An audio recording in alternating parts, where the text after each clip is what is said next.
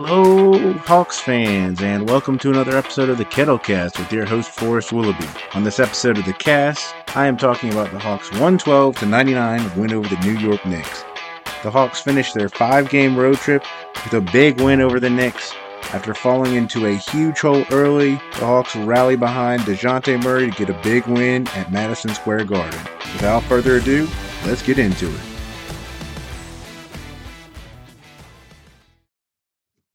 It looked like the Hawks were going to limp back to State Farm Arena after a really brutal loss up in Toronto. They came out against the New York Knicks and frankly looked flat.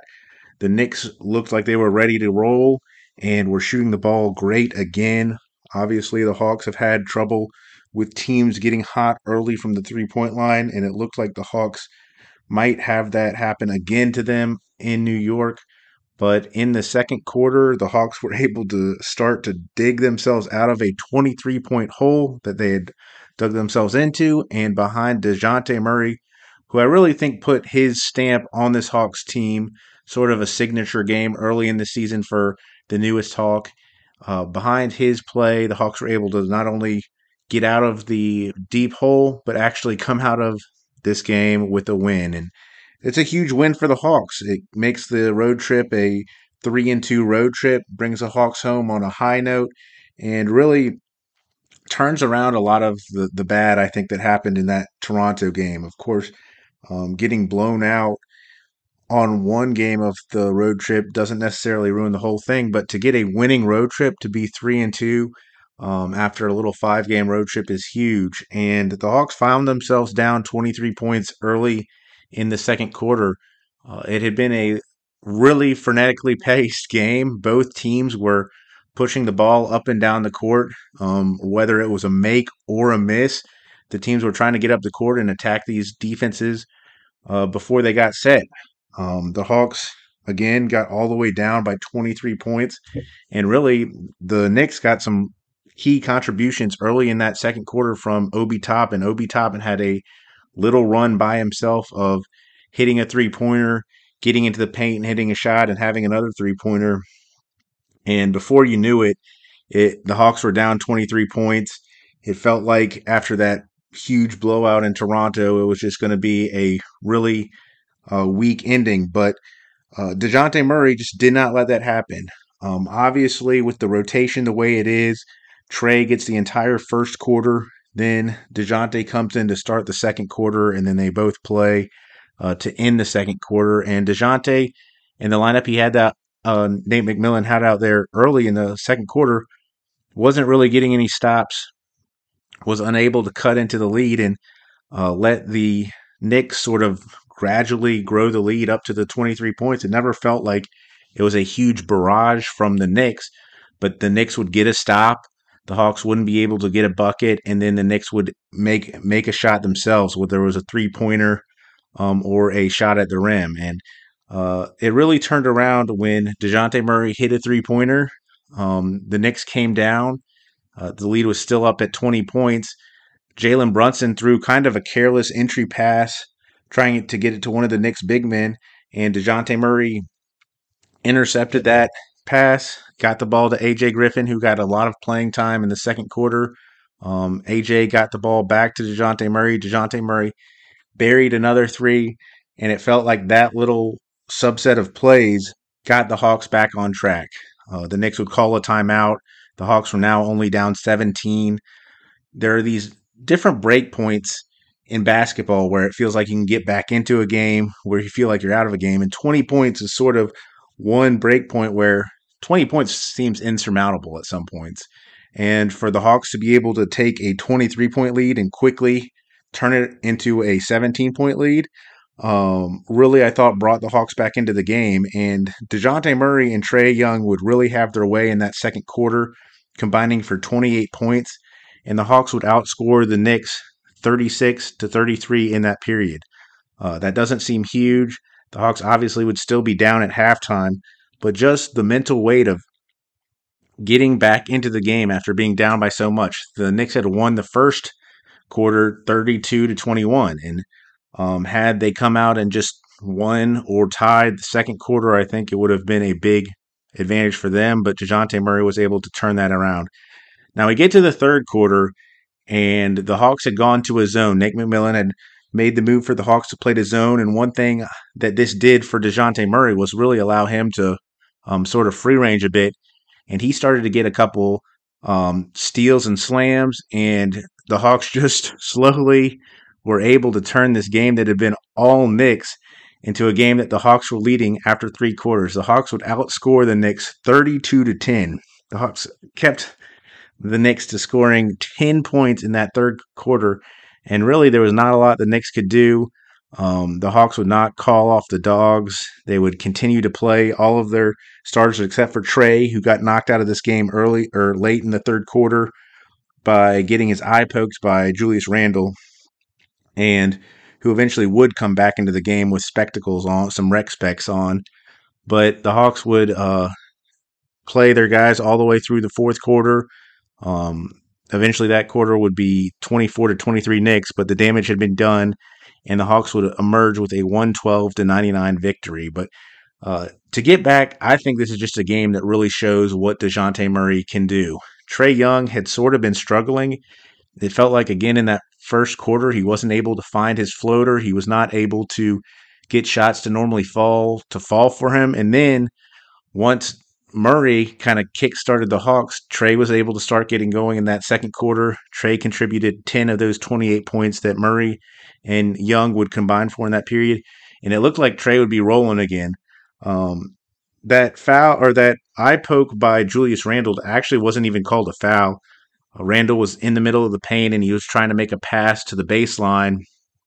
He would have turned the ball over, but they called it Knicks ball. They didn't even look at the replay, but Julius Randle clearly pokes Trae in the eye, and Trae immediately went to the back. He went back to the locker room, and when he came back, he had some rec specs on, and his eye, I mean, he had a nice shiner. It would have been like a boxing injury.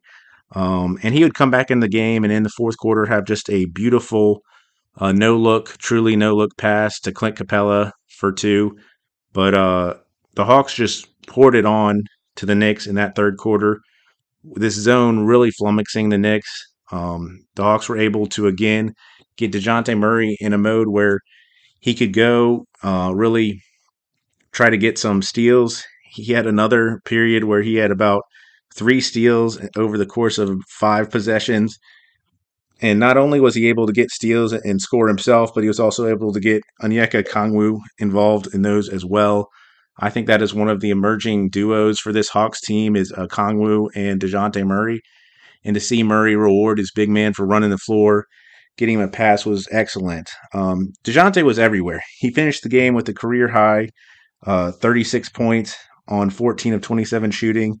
He was 5 of 12 on his three-pointers, made all of his free throws, had 9 assists, 5 steals to go with 4 rebounds. He also had a block.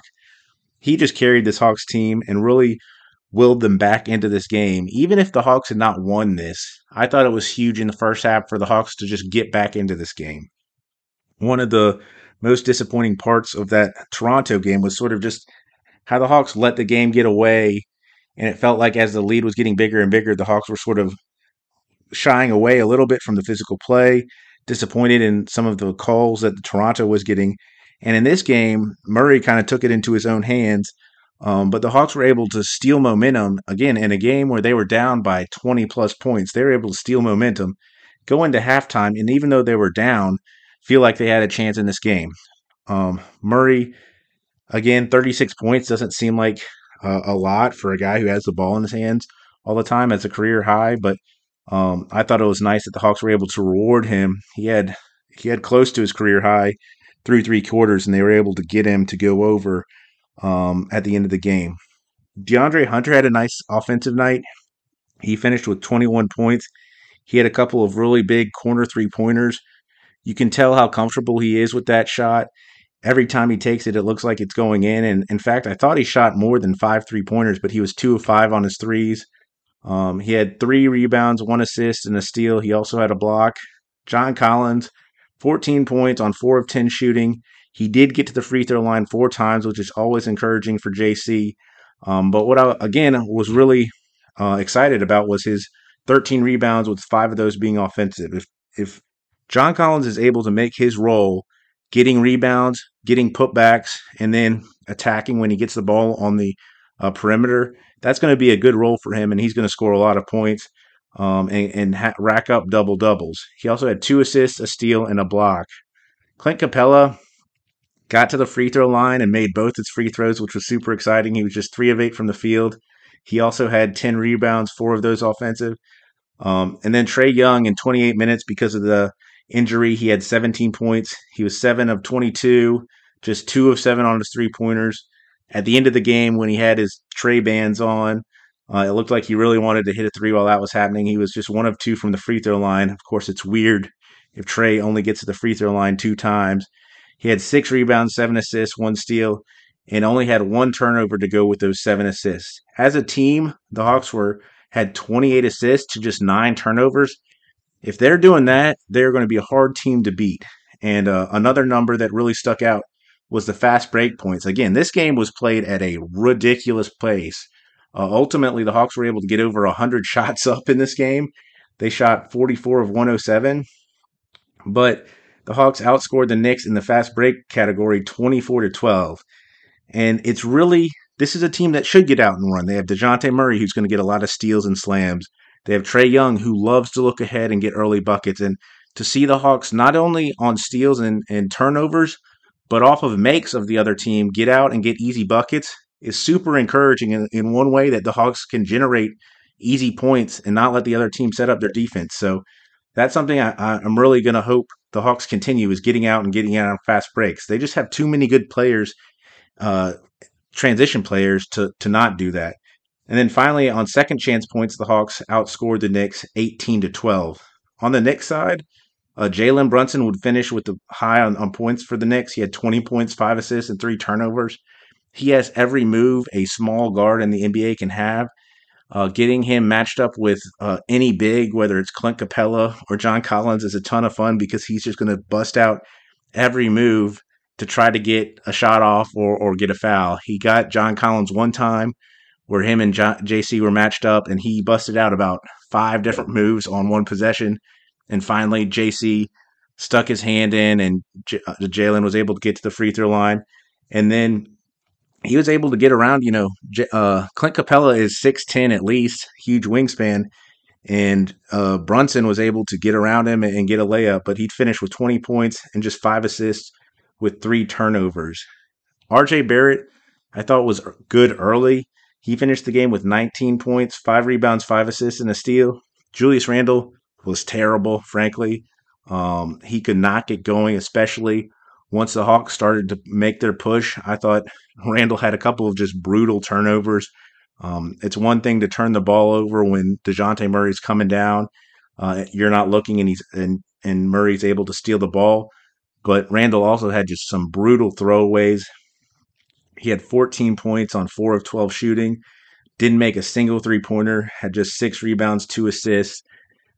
When Randle's going, of course, Hawks fans have seen Randle going. He's terrifying. Any shot looks like it's going to fall down, and he can get to the basket. But when it's not working, man, does it look bad. He has bad body language. He has no confidence in his shot, and it was just not a very good Julius Randle performance.